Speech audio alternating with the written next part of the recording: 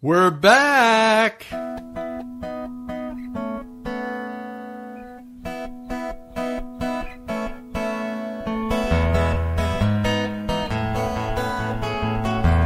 Welcome to Wrestling with God Show, the podcast where we grapple with big questions about faith, religion, and life. I'm Irish McMahon, and I'm here, as always, with my friend and Irish Catholic priest, Father Len McMillan. Hey, Father Len. Hey, Irish. So, Father Len, we took a little time off from the Wrestling with God show so you could get acclimated in your new parish. Up there in northern Idaho near the shores of beautiful Lake Coeur d'Alene. And I was a little worried because it was touch and go whether you'd be able to find the time for the podcast, given all that you hope to do in your new parish. And, of course, the lure of the beach and boating on Lake Coeur d'Alene. But I'm happy to report the podcast will continue. Now, we may not be able to publish a new episode each week, depending on whether we can pull Father Len off the lake or the beach, but our plan right now is to create a new episode every other week. So, Father Len, are you ready to get back to work? I haven't stopped working, but sure. You're not spending that much time at the beach or on the lake? I've only been to the lake once. That was for a walk, yeah. I haven't had time for it yet. I wish I did. Oh, okay. All right, so you've been wanting to do an episode on compassion and self-compassion since we recorded episode 30, and that was all about the difference between guilt and shame, and the benefits of guilt and the evils of shame.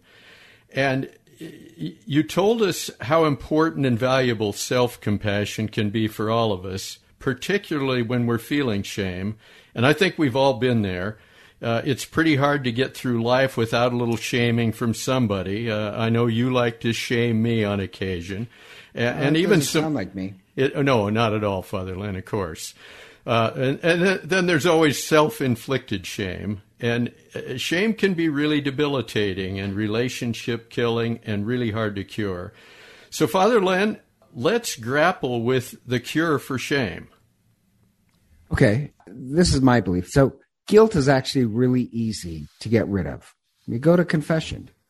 But in my priesthood, I've been shocked over 30 years how much shame keeps coming up in so many hidden ways that it always eats away with us. And shame is really hard to heal. You want to just quickly, Father Len, because I think a lot of people think guilt and shame are kind of interchangeable. Can you just give us just a quick difference between the two? Guilt is what I've done. Guilt is my actions and looking, saying, yeah, I can do better. Shame is how you think of yourself, what you are. That's really hard to get rid of. So victims of child abuse and rape, family history, shame is sometimes really hard and it controls people. So many people have tried self-esteem programs, but they've done these studies. They don't work. If anything, it makes you more self-centered and less compassionate, but it doesn't really alleviate any shame. So this has always kind of plagued me in my priesthood. How do you get rid of shame? Like, we do have the anointing of the sick, and I have found amazing miracles with that. But for most people, it takes a little bit more effort than hoping for a miracle. And what I've really found is the best cure is what's called the Examen, St. Ignatius Examen. The Examen is this meditative practice that you do every day. And it starts with praying for light, like I do the Liturgy of the Hours. And then the second step is naming 3 things that you're grateful for that day. But you have to replay them in your mind, really remember every detail of the 3 things you're thankful for. And like I say, a glory be for each of the 3. Then the next step is naming 2 things that you could have done better. Now, that one, I just say an act of contrition for each one, but that one's kind of key. So the key of that is, when doing the Examen, is that when you say, okay, I could have been better here, it matters what kind of voice is in your head when you're doing this self-examination. So that voice, that chatter in your head, that's really what I found the examination changes is the voice that you're talking to yourself with. And that's where self-compassion comes in. And to me, that's a big part of our spirituality. Because if you're Jewish, you follow the command that the first thing you do when you wake up in the morning is say the Shema, to love with all your heart, mind, and soul. But Jesus then adds, and your neighbor as yourself. Jesus says this is the greatest commandment. But how do people learn to love themselves in order to kind of cure shame? And granted, at baptism, parents and godparents make this promise in front of everybody to teach the child how to love God, others, and themselves. But most people forget the part about how do you learn to love yourself? How do you learn to love yourself without becoming a narcissist? Well, speaking of self-compassion, that's a great way. And they've done these studies on the power of self-compassion. So why is it that after a trauma, some people have PTSD and other people have PTSG, post-traumatic growth? Like, they grow. And doing this study on war vets, the key finding is how much self-compassion a vet was able to relate. That changes it from trauma to post-traumatic growth, not how much combat they saw. And so if these vets could learn the skills of self-compassion, they function better in daily life and at home, and they're less likely to turn to drugs and alcohol or commit suicide. You know, if you think about it, what makes you weak or what makes you strong when you go into battle, and life's a battle, is if the inner chatter inside your head is an enemy cutting you down, shaming you, that's a dangerous weakness. But if the inner voice is self-compassionate, saying, I've got your back, I'm here for you, you can do it, how can we improve? That's a strength. That's an ally inside your head that's going to make you stronger versus an enemy inside your head that is constantly cutting you down. And self-compassion is great at renaming your problems. Self-compassion makes you feel safe even when you're failing.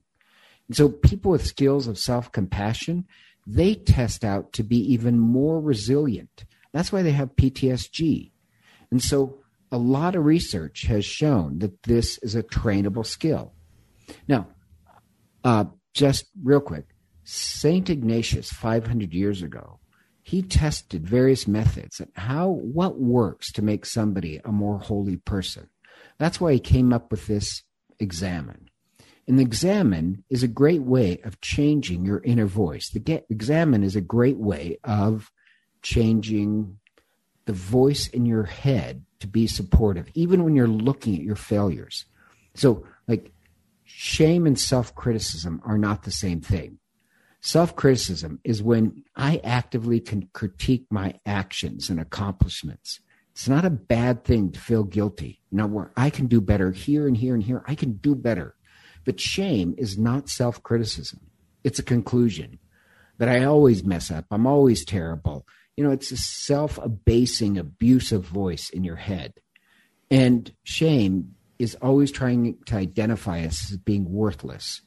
Now, guilt is not a bad thing. It's not saying you're worthless. It's just saying you can improve. Shame is the belief that just because I've made a mistake, I am a mistake, that I am terrible. Now, that's horrible for you. And oddly enough, people who are controlled by shame, they usually have less compassion and they apologize less to other people. It makes us much more difficult to see the truth about who we are and what we've done if we're blinded by this constant voice of shame in our head. We just can't take in the truth. So a lot of people with shame, they always feel threatened. And so they respond with fight or flight. Or they people become so cynical about other people. And when you're threatened, we either attack other people or, at worse, we result with suicide. Or you might play, with a lot of shame, might just play dead. That hopefully the danger will go away. So Father Len, let's get real concrete here if we can. Back in episode 30, we were talking about Tarana Burke, and she was the founder of the Me Too movement. And the shame that she felt initially that she got through was the shame of being raped as a child.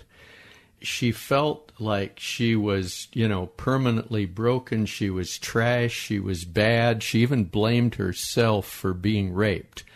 Can you kind of apply this self-compassion, how she changes that thinking from, seeing herself as bad and trash and whatever, how you turn that into something positive? Okay, so the voice inside her head is always saying that she's trash. That's shame.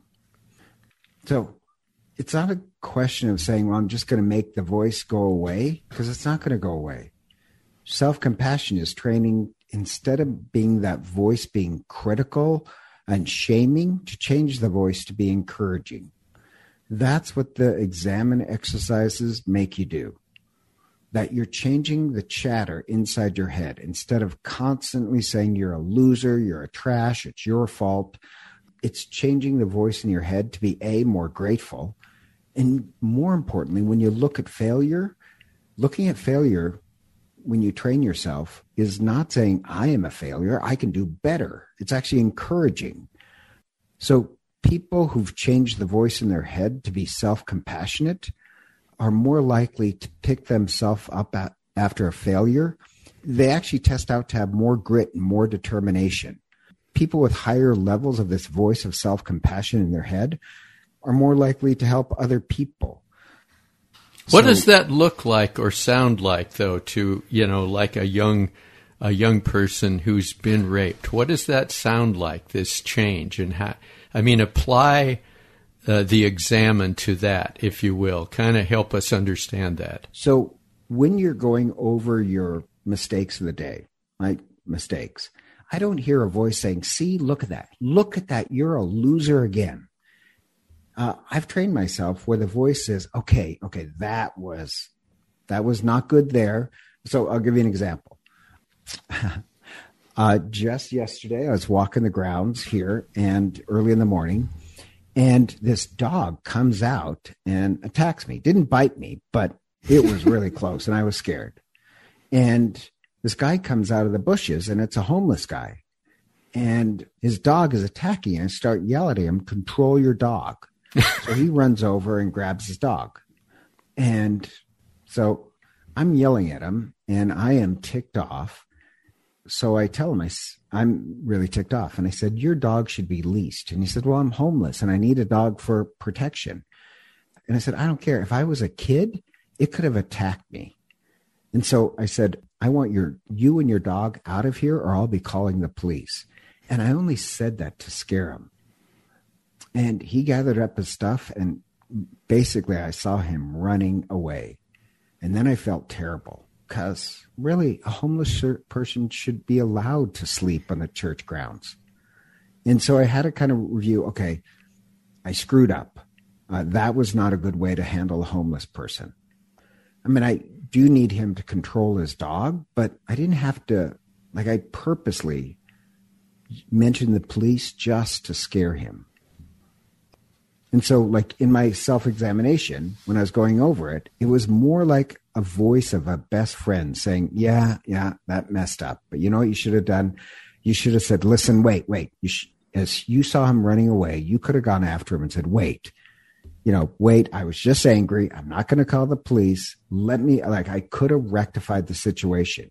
But even when I recognized when I did something wrong, I had that split second. I could have got him and said, no, you stay, but you are going to have to leash your dog if you're going to be sleeping on the grounds overnight. So what you didn't do then is say, I'm a jerk. I'm always a jerk. Well, let's face it, I was a jerk then. But when I say I was a jerk, it's not a state of permanence. I was temporarily a jerk. And because I was scared. I'm not making excuses for myself. I'm being a coach. Okay, well, what could I have done better? Yeah, that's true. So I'm not denying the truth. I was temporarily a jerk, and I said something just to scare a homeless person. But the voice in my head, it's a coach. It's not berating. It's not like, see, you did it again. One more time, proving what a jerk you are. You have your anger issues. It's not permanently being a jerk. So it's just looking at my failures with the voice of a best friend, with a voice of a coach who wants me to do better. Got it. So you're not saying you're permanently damaged. You're never going to be able to be a good person. You're just saying, I didn't handle that very well. I can do better. Right. Okay. But you want to train yourself that's the voice in your background. That's the voice in your head. You want to train it not just like over time. This is what I like about the Examine. And they've actually found this to be true. You concentrate on being grateful, just 3 grateful things. They found that if you list those in your head over time, neural pathways grow in your head that's the way you think. You simply think with more joy and gratitude. Well, I think the same is true with the self-examination process, where the voice in your head gets louder and louder, less critical and more encouraging. So that chatter in your head, that is always going on in the background, no matter what time of day it is. Why not build the neural pathways where you start thinking in terms of joy and encouragement and less afraid to look at your problems? If Tara, God bless her, if she's really controlled by shame, she can't examine any mistakes because it just proves, as she said, that she's a piece of trash. But why not turn that voice slowly over time to be that of a best friend giving advice? Or like Oprah Winfrey, I think is really good at this. So Oprah Winfrey, they asked her years ago in this interview, somebody asked, what are the things that you've learned in life? And she was so shocked about the question. She couldn't answer it. So she gave some blah, blah, word, but it really disturbed her. So she started to think about that. And then I haven't read the book, but she's written a book over it. And she said, you know what I learned? It's the simple things in life that give me joy. And she said when she was poor and had nothing, she used to do a gratitude exercise and write it in a journal. And she finds the journal, but now she's a billionaire. But once she became a billionaire, she stopped giving gratitude. And then she took it up again. And she says, it's the little things in life that make me so, like growing my own vegetables. Wouldn't you like to look in a book of a billionaire and find out what they're grateful for? But it has nothing to do with money. And that's the voice that she learned to retrain in her head. The other thing is, she was raped. And a couple other things she's honest about in the book. I haven't read the book yet, but I'm going to. But she mentions that this voice was always in her head about the rape, about having a child. She had a child when she was young, that everybody would know. And it was this monster inside her head. Now, what's really interesting, even without practicing the Examine, she learned to confront that voice and change it into an encouraging voice. And so I think it's really interesting. In the book, I Know Why the Caged Bird Sings by Maya Angelou. Maya Angelou was Oprah's mentor. She was this poet in the United States. Yep. But she, too, had a terrible childhood. Abandoned by her parents, raised by her grandmother and a special needs uncle. She's raised by them, except when she's 8, she's raped. And the grandmother knew who raped her. So she had some guys go kill the guy. And, wow. Yeah, Maya Angelou, she thought because she spoke his name, she killed him. And so she stopped speaking for several years. Wow. She just refused to speak. And all she did was read. And she said, I read Catholic stuff. I read all sorts of stuff. And so when I finally realized I didn't commit that murder, I had the words to say that and a lot of different ways in which to say it. Now, what's really interesting is that when she tells the story, I Know Why the Caged Bird Sings, she has this really interesting narrative of an older woman, this older, happy, joyful Maya Angelou encouraging her younger self. It's this great dialogue of, and really, that's the voice of self-compassion. Imagine yourself giving yourself advice, but imagine an older, wiser, happier you saying, yeah, Irish, you harassed Father Len again and you made him cry. But like, you can do better next time. You can be funny without berating. You can like that's what I like about the book. It's an older self giving a younger self encouragement, but not afraid to look at the wounds and problems of life. So like, that's why I say like developing that voice, and it takes training of self-compassion. It's better than self-esteem, which we can do a separate show on that. I'd like to do the problems of self-esteem, because what really upsets me is that society keeps thinking, well, to overcome shame, you need self-esteem. That is a false rate. And the best of all is that if you take up the practice of the examen, and by the examen, I mean that third step of self-compassion, you actually do change the voice in your head. They did this study with kids of how do you get kids to improve on their problems? And this is a strange trick. What they do is take the kids, older kids, and give advice to younger kids on the very discipline problem that they're having. And making the kids say it themselves in an encouraging way to a younger person, they actually learn that better than an adult lecturing at them. So it's the voice of self-compassion is what they are teaching these kids. The voice of self-compassion on the very mistakes that I make. So that's why I think the examen is so powerful. And the third is with the voice of self-examining, turning that chatter in your head to being very encouraging. They find people look at their problems better. But even better, that if you turn down the noise of shame and you develop this voice of self-compassion, you're even more compassionate to other people. That's a great benefit. But even more spiritually, I think you train yourself to hear the voice of Christ, or I'll say the Holy Spirit speaking in you. But if the volume on shame is turned up really high, pray as much as you want. It's really hard to hear the voice of the Holy Spirit with all that background noise of shame. So I think with gratitude exercises, with self-examination of self-compassion on your mistakes, you turn down the volume. And with that kind of peace, I think you learn to hear the voice of Christ really encouraging you, the urgings of the Holy Spirit. So, I like a couple of things. I like the idea, because I think that, and you've said this before, shame is so self-focused. And what you've said here is that if you can become this friend, if you can get outside yourself and be this coach or this friend that separates you from yourself so that you can view what happened in a less emotional, less self-focused way and in an encouraging way. And you're saying that the examen really helps you do that, kind of step outside yourself and this shame. Take the long view. Take the really wide view is what it helps. With shame, it's connected with physical pain.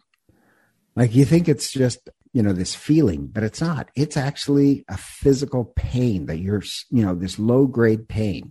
And nothing is more self-absorbing than when you're in pain. And how can you really have a free, loving life when you have this pain constantly playing in the background? Yep. And I think Ignatius is right.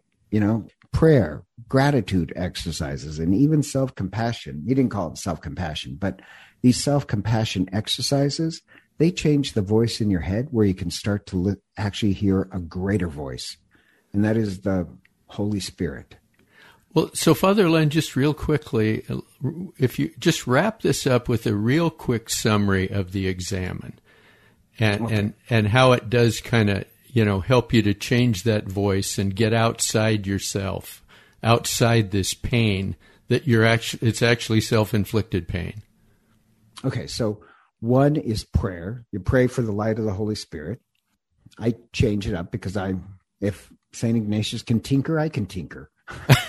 So for that one, I actually do my Liturgy of the Hours. So can you summarize that for people who don't know what that is? Kind of just a little sense of what the liturgy. In the Bible, you pray 3 Psalms basically and the Magnificat. Okay, so that's an ancient in the Old Testament. Yeah, you pray the Psalms. That's a prayer book. Same thing Jesus did. Okay. And when I'm praying, I'm actually praying for the Holy Spirit to take over. So that's step 1. Step 2 is the gratitude exercises, where you play it back in your head. 3 things that day that you really enjoyed. And I have found that, wow, it's true. I take joy, a real great amount of joy in the small things in life. I rarely win the lottery, but every day there's beauty, and you want to really savor it so that it sticks in your memory. So that's the second step. Third step is, go ahead. You have a question? I love that second step, because I think that does take you outside yourself. Yeah, it is the really big view. Yeah. Unfortunately, most people, their view is, and this gets into, we can talk about this later. The smaller the view of yourself, the more pain that you're aware of. The larger the view, the more beauty you see. I love that. So there's exercise on that too. So the third step is a self-compassion of name 2 of your mistakes. But when you name it, don't name it with a voice of shame. Practice the voice of self-compassion. Speak to it as, an older self. Imagine yourself being 60 and telling your younger self. Or if not an older person, then tell them the voice. Like, I have 2 really good friends I go to with my problems. And they always make me feel much better about my problems, but they don't pull their punches. If I've screwed up, they have a way of really making me see the screw up and, okay, you're going to do better next time. And you know why? I love their voices. So, I think the biggest thing about that is recognizing that it is a mistake or something you can do better. It's not permanent. It's all about self-improvement. It's saying, okay, like I was a jerk today with the homeless guy with his dog, but I can do better, and I can figure out how to do better, and that's going to make me a better person. And you know what, though? Everybody fails. Totally. Everybody fails. And so if you're controlled by shame, every failure just reminds you what a piece of trash you are. I love it. If you're controlled by self-compassion, every failure just says, no, I'm going to get better and better and better. And the last part of Examine is you actually end with hope that tomorrow will be even better. You pray for hope. That's great. So, I love it. I know this sounds strange, but would you be willing to do another one where we do one more set on self-compassion? But I just want to cover the difference between self-compassion and self-esteem. Because the big mistake I think a lot of people make is, well, I'm just going to try and improve my self-esteem. But if you try that, it doesn't work. It makes things worse. It's compassion, not self-esteem you need. Well, it's like somebody said putting lipstick on a pig. I mean, it's just, it's too superficial. I don't know that it really does anything. I'd love to do another one on this. So we will do that. So we welcome your comments and questions. It's easy to get those to us. You can just shoot us an email at questions@wwgshow.com. That's questions@wwgshow.com. And if you're enjoying the Wrestling with God show, please share your favorite episodes with your friends and subscribe, rate, and review our podcast at Apple Podcasts or wherever you get your podcasts. It really does help people discover us. And by the way, subscribing or following us is free, and it just guarantees you'll know whenever we publish a new episode, which won't be quite as often as it used to be. So we hope you'll join us next time as we continue our journey, climbing the mountain of life, searching for truth, meaning, purpose, and compassion in our lives. Thanks for listening. See you next time.